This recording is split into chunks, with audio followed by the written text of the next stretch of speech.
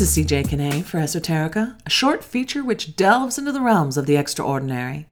And even though it isn't anywhere near Halloween, despite the supermarket shelves becoming suddenly stuffed with Halloween candy, even though it is still August, say it with me and inform your grocer, it is still August! Anywho, I've been thinking about ghosts and spirits and souls and such. And I'm feeling the need, for some reason, to define these terms, perhaps in preparation for the night I can finally eat guilt-free all the Halloween candy currently filling said shelves.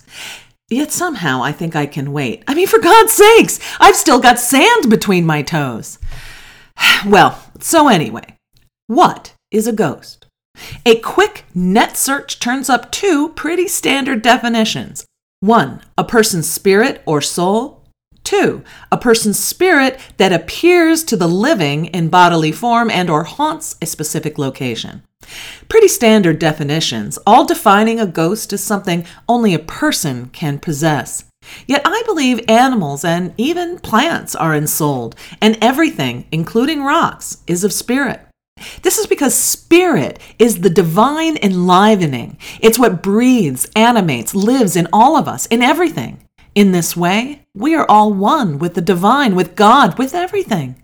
And it's because of this oneness that psychics and mediums like me and those of us in touch with our sixth sense, in tune with our intuition, can tap into and experience what many call the supernatural. Being plugged into our divine, that spirit of oneness that pervades and encompasses everything in its infinite network, supercharges our existence, revealing an expansive reality beyond the material where the miraculous is commonplace. This is spirit. So you can see, a ghost is something altogether different, more mundane than magnificent, and maybe a little tragic too, because ghosts are still here. They are stranded beings, trapped through fear of what comes next, or unfinished business, or in denial that their physical body has died. Ghosts are the souls blind to their spirit of fellow earthlings, in need of our compassion and assistance. So send up a little spiritual SOS to help them out if you think you've encountered one. After all, you may need a little future help getting to that next level, too.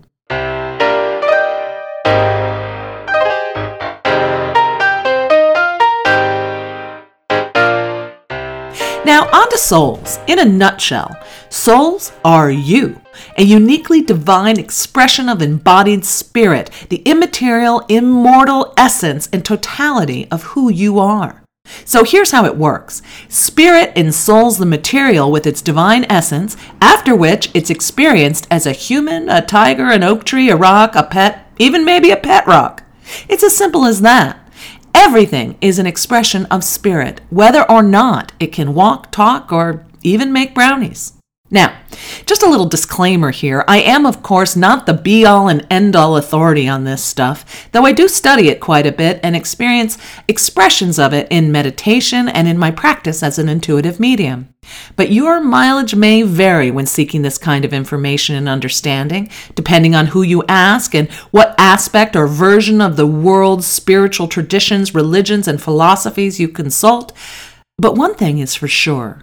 No matter your past, and without exception, you are known, you are loved, and you are never alone because you absolutely are a one-of-a-kind expression of the divine.